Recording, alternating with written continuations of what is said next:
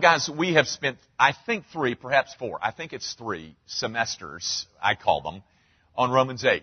And you get so close to Romans 8, and I'm trying to take you, into every little nuance of the text, that it's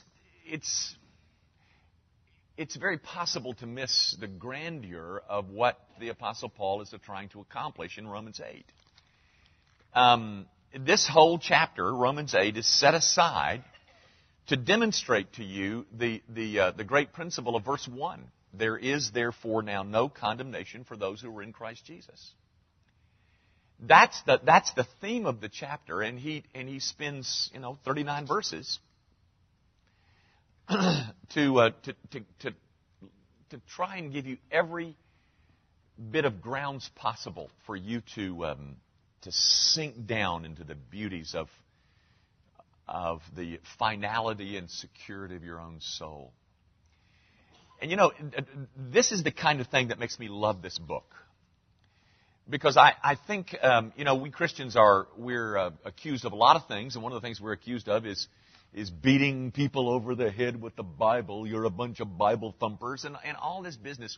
When in fact, what this book is this, it's not really so much this treatise of doctrinal precisions. What it is a presentation of a redemptive story and the provisions then that are made for the redeemed in how to cope with the vicissitudes of life. And guys, it's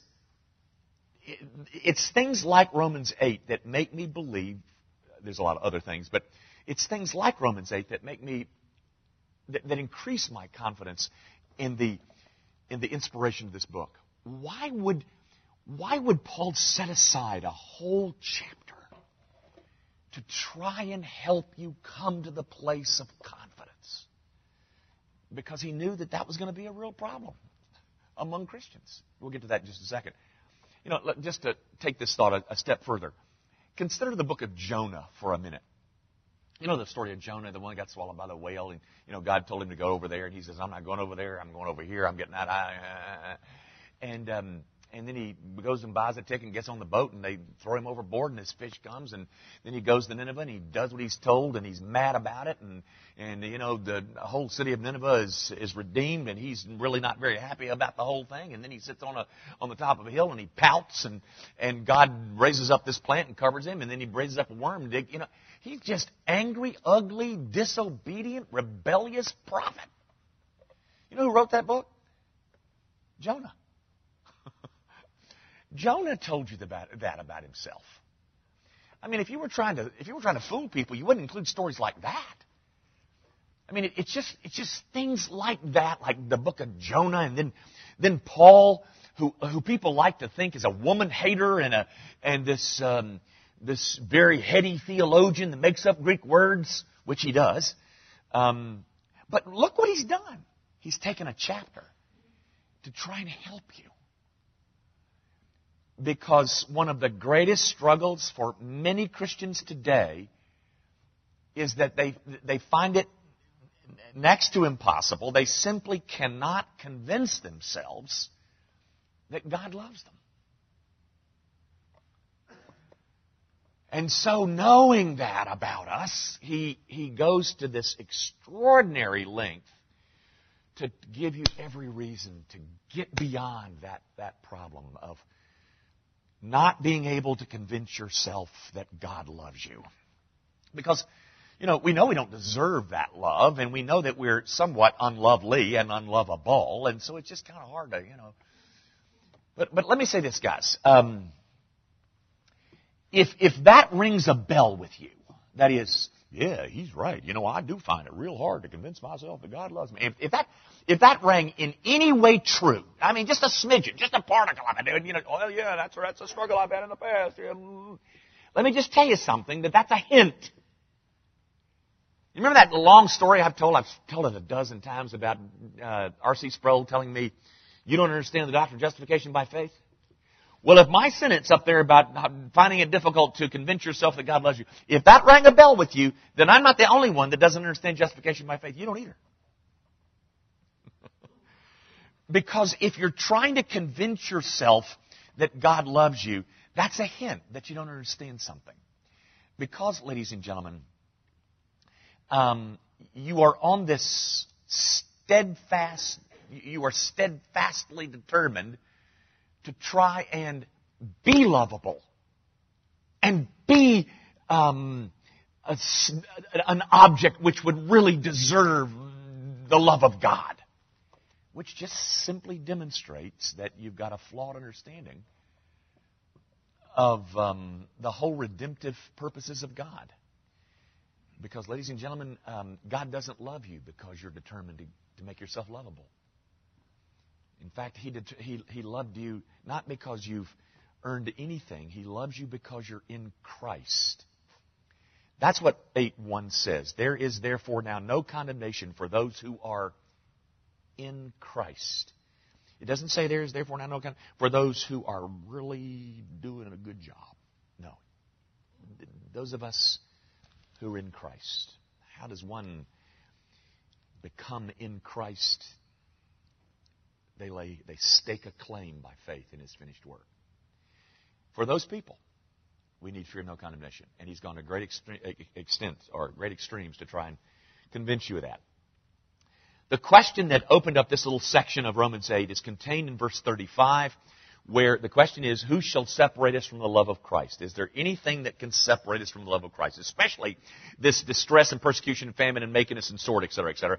And then he throws in that verse 36, as we said last week, to just demonstrate that the New Testament doesn't promise you a pain-free life. In fact, it promises you just the opposite. And he uses the Old Testament to prove that. But this promised life of difficulty, is this going to ever succeed in separating me from the love of Christ? And then his answer for you is where we stopped last week in verse 37. No. No, it's not going to separate you from the love of Christ. In fact, in all these things, and by the way, verse 37, these things refer to that stuff that's mentioned up to 35. Tribulation, distress, persecution, famine. Shall these things separate us from the love? No, those things, in those things, you are more than a conqueror through Him who loved us. Now, guys, there's a couple of things that I just wanted you to see in kind of broad strokes tonight, because we're going to finish the chapter tonight. I want you to see first this.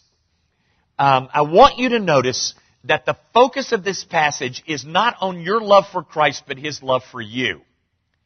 Notice in verse 35, who shall separate us from the love of Christ? That's not your love for Him, but His love for you.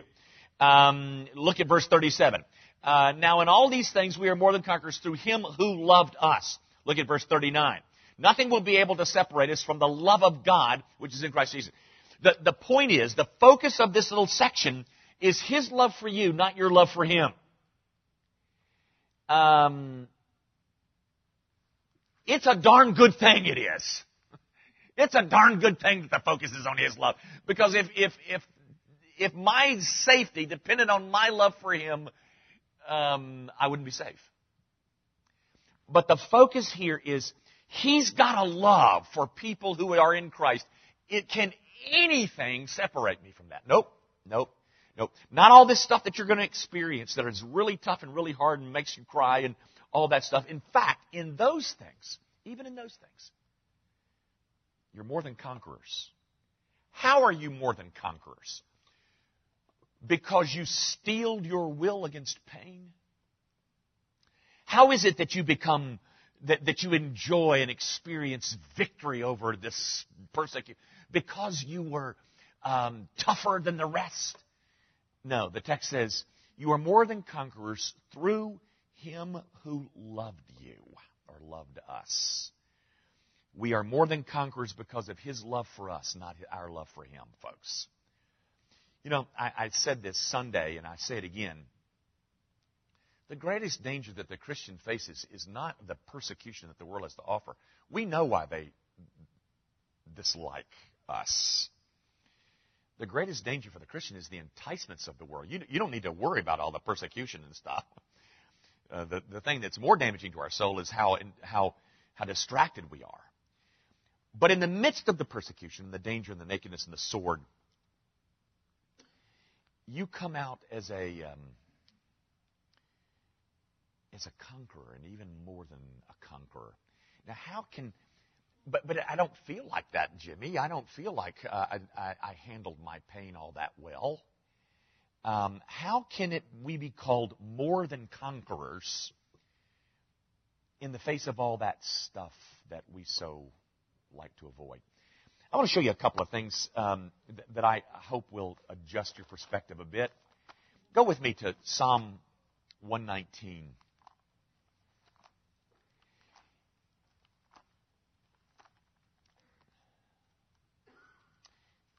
Psalm 119, as you know, is the longest of the Psalms. It's just replete with wonderful insight. But here are two of the wonderful insights. That is, this is why I can say I'm more than a conqueror through trial. Look at verse 67. Psalm 119, verse 67. Before I was afflicted, I went astray. But now, I keep your word.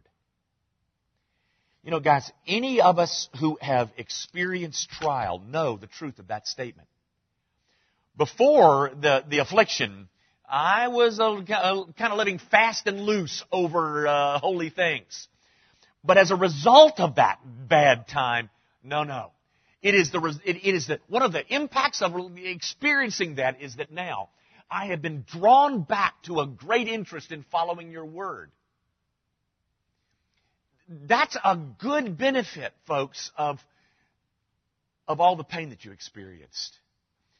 I was on the phone this morning with a brother, and he and I were chatting over a situation that's going on in a family in our church, which is really a very difficult time. And this brother is very close to this family who is in this difficult time. And he said over the phone to me this morning, he said, these are the kinds of things that adjust your perspective, because it's not really important that I get to Destin this summer. That's not exactly what he said, but I don't want to tell you exactly what he said because you'd probably know who it was. But the point is, guys, before I was afflicted, I went astray, but not anymore. Not after that. Because that thing adjusted me in such a positively wonderful way. And then just a couple of verses down, look at verse 71. It is good for me that I was afflicted. It was good. Because through it all, I learned your statutes. Guys, any of us who have experienced difficulty, you know he's right. You know that's the kind of benefit from pain. My appetite for his word grows. My determination to obey grows. And as a result of loving his word more and desiring more obedience, I am more than a conqueror in the face of all these things. Yeah, guys. As horribly as you might have performed, I have used this story a couple of times this week, in fact, but R.C. Sproul tells a story about a woman in his congregation who had very serious cancer, and he went to the hospital to see her, and she had really been a handful in the hospital, and the nurses were all somewhat afraid of her, and so R.C. goes in to see her and asks her how she's doing, and she says, well, Pastor, I just wanted you to know that it's hard to praise the Lord when your head is in the toilet. She's throwing up. I guess that's what she was referring to with all of her chemotherapy. But you know what? That's a profound principle. It's hard to be, real, on victory lane when your head's in the toilet. And as badly as you might have performed in the midst of it, two of the results, I bet, are the ones that the psalmist points out. Now I keep your word, or at least I sure keep it better than I used to. And now, in the midst of all this, I learned statutes, I learned things about you, I learned beauties and excellencies that I have never known before. And consequently, that thing made me more than a conqueror. It was a good thing. Let me show you one other thing, then we'll move on. This is in the New Testament in 2 Corinthians. If you can find that real quick. 2 Corinthians 1, just a couple of verses. Verse 5. 2 Corinthians 1:5, for as we share abundantly in Christ's sufferings, yes we do, so through Christ we share abundantly in comfort too. And then read with me verse 9, or follow as I read it. Indeed, we felt that we had received the sentence of death, but that was to make us rely not on ourselves, but on God who raises the dead. Guys, in the midst of all that, what God is up to is draining us of some pretty unhealthy self-reliance and bringing us to a place where we find reliance upon Him as something almost brand new, but certainly refreshed in our understanding of our need to walk in humble reliance upon the living God. Guys, those are good products of all these things that Paul mentions. You know, in the midst of tribulation or distress or persecution or famine or nakedness or danger or sword, we're more than conquerors because it does these things to us. It increases our appetite for the sacred. I hope that's the kind of experience that you've had in the midst of wrestling with your own pain. But you are more than a conqueror through Him who loved us. Not through your own determination or your own stiff upper lip stuff. You know, some of the things that Christians say to other Christians when they're in pain absolutely boggle my mind. You know, cheer up. Every cloud has a silver lining. Well, some of them don't. Some of them are black all the way through. Well, but you can say this. In the midst of all that you've experienced, there's a victory, there's a conquest through Him who loved us. And the end result is that we're made to long for the sacred more than prior to the persecution, famine, nakedness, danger, or sword. Now, in verses 38 and 39, he wraps this whole thing up. And guys, this is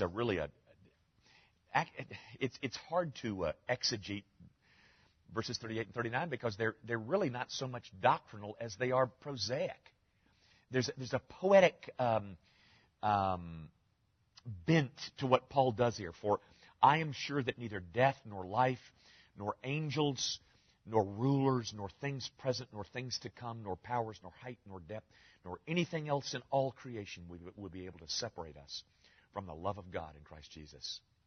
He winds up his whole argument. There's nothing new in verses 38 and 39 because he has nothing else to add. But he is heaping up words on top of one another. And the argument's complete. All he's doing is summarizing. And notice he says, I don't know how your translation says it. Mine says, for I am sure, or I am persuaded, or I am confident. What is it that he's confident of? Of what is Paul confident? Is he confident that his circumstances will soon change? You know, I'm going to read you this. Don't turn. I read this morning, and I walked away from it thinking, what a man. What a man. This is out of 2 Timothy chapter 3. I'm going to read you several verses, but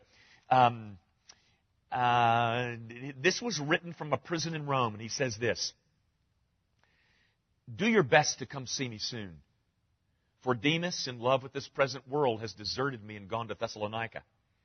Crescens has gone to Galatia, Titus to Dalmatia. Luke alone is with me. Get Mark and bring him with you, for he is very useful to me for ministry. Tychicus I have sent to Ephesus. When you come, bring the cloak that I left with Carpus at Troas, also the books and above all the parchments. Alexander the coppersmith did me great harm. The Lord will repay him according to his deeds. Beware of him yourself, for he is strongly opposed to our message. At my first defense, no one came to stand by me, but all deserted me. Paul is at the end of his life. He's in a prison in Rome, and that's what he says. You know what he says? They all deserted me. And that's the guy that over here says, nothing will be able to separate me from the love of Christ. What is it that he's confident in? Is he confident that his circumstances are going to improve? that his circumstances are going to get better. Because let me tell you, ladies and gentlemen, this guy really experienced some pretty poor circumstances. Everybody deserted me. I'm all on this. And Timothy, when you come, could you bring me a coat? Because it's cold in this jail. His confidence, gang, is not that his circumstances are going to change. His confidence is that nothing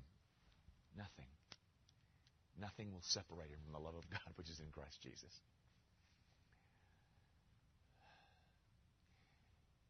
You know, I prayed this morning. I said, Lord, you know, if Jesus Christ is the standard, oh, how far I fall short of the standard. But you know what, God? If Paul were the standard, I don't measure up to that. But I have been saying this to you for 3 or at least 1 semester, guys. Probably the greatest motive to holy and godly separated living is to be able to say, nothing is going to separate me. You know, the Roman government's not going to do it. And the fact that all my friends are deserted, that's not going to do it. And the fact that I'm cold in this prison, that's not going to do it. There's nothing that's going to separate me from the love of God. And with that that's his persuasion. That's his confidence. Isn't that interesting? Here's a man who goes out and lives with this life of full devotion to Christ, who's got this confidence. But we don't live similarly. Do you think it might have something to do with our lack of confidence in the love of God for us? I do. I think, ladies and gentlemen, that this ache in our souls to be certain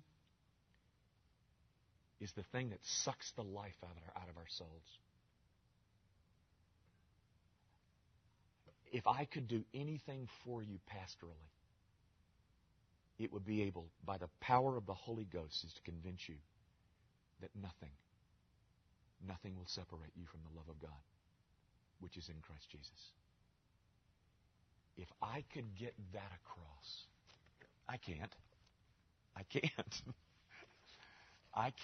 But once you get convinced of that, then life takes on a whole new dimension. Just a couple of quick things and I'll quit. I want you to notice that the only love of God that Paul knows anything about is the love of God which is in Christ Jesus our Lord. Back when I was, I became a Christian in 70, but in those 70s, early 70s, one of the big things was what we called, I'm not sure what you called it, but we called it just the social gospel. And the social gospel talked a lot about the love of God and the love of God for people, and everybody was loved by God, yada, yada, yada, yada, yada. And yet, they had no love of a gospel, that is, the gospel that talks about the finished work of Jesus Christ on Calvary's cross. My point is simply this, ladies and gentlemen. There is no love of God apart from the cross of Christ. The only love of God that Paul knew anything about is the love of God which is in Christ Jesus.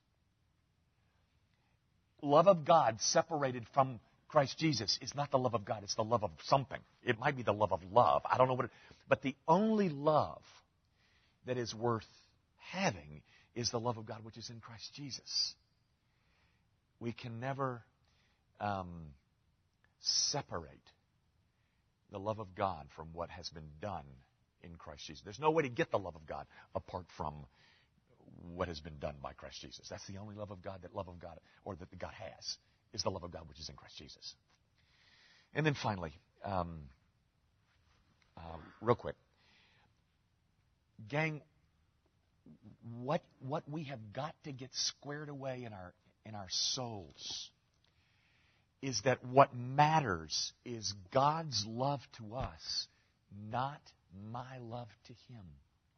Now, do I love Him? Yes, I do. Do you love Him? Yes, you do. Is it a love of which you are proud? Is it a love of which you could boast? Mine ain't.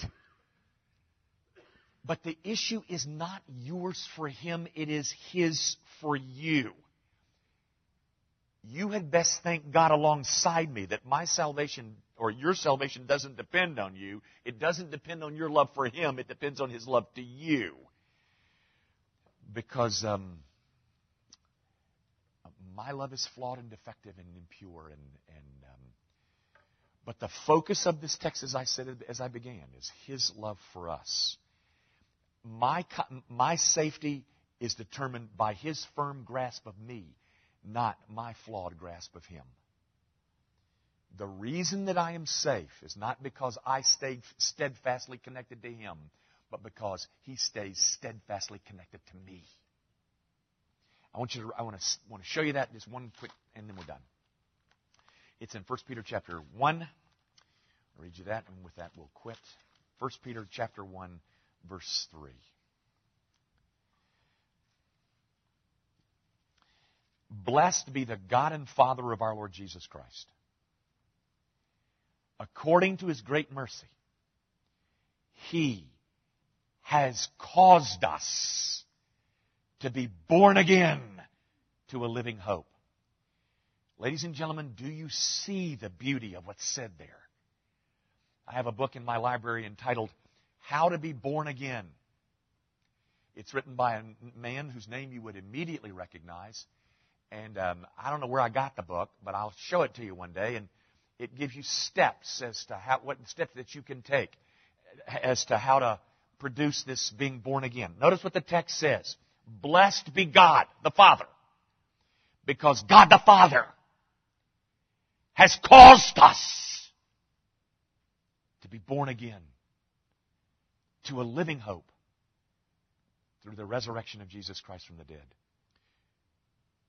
to an inheritance that is imperishable, undefiled, and unfading, kept in heaven for you. That's what He caused you to be born again to, right there. To an inheritance that is imperishable, undefiled, and fading, kept in heaven. It's waiting for you. And then verse 5. Who, that is referring to us, who by God's power are being guarded through faith for a salvation ready to be revealed in the last time. Why am I safe? Because the same God that caused me to be born again to a living hope is the God who is guarding me and keeping me. That God has identified Himself with all those who are in Christ Jesus. And to those who are in Christ Jesus, there is no condemnation. Ever. Let's quit. Our Father, I do pray that by the power and might of the Holy Ghost, that you would somehow drill into our skulls, our heads, our hearts, whatever part of us that's needed to get it. Help us get this. That neither angels nor principalities nor things created nor things uncreated nor things in heaven nor things under the earth. There is no power, no affliction. There is nothing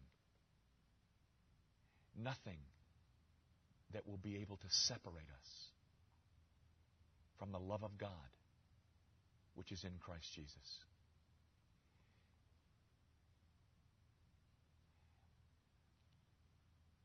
Father, it is because we're so distracted with so much else that we rarely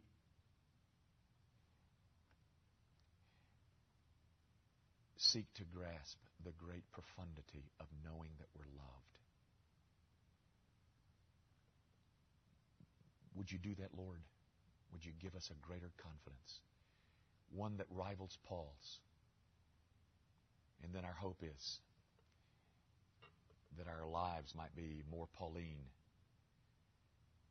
as we live, as we stride through this life with the utmost confidence that we are safe. Do that for Jesus' sake, in whose name we pray. Thank you and good night.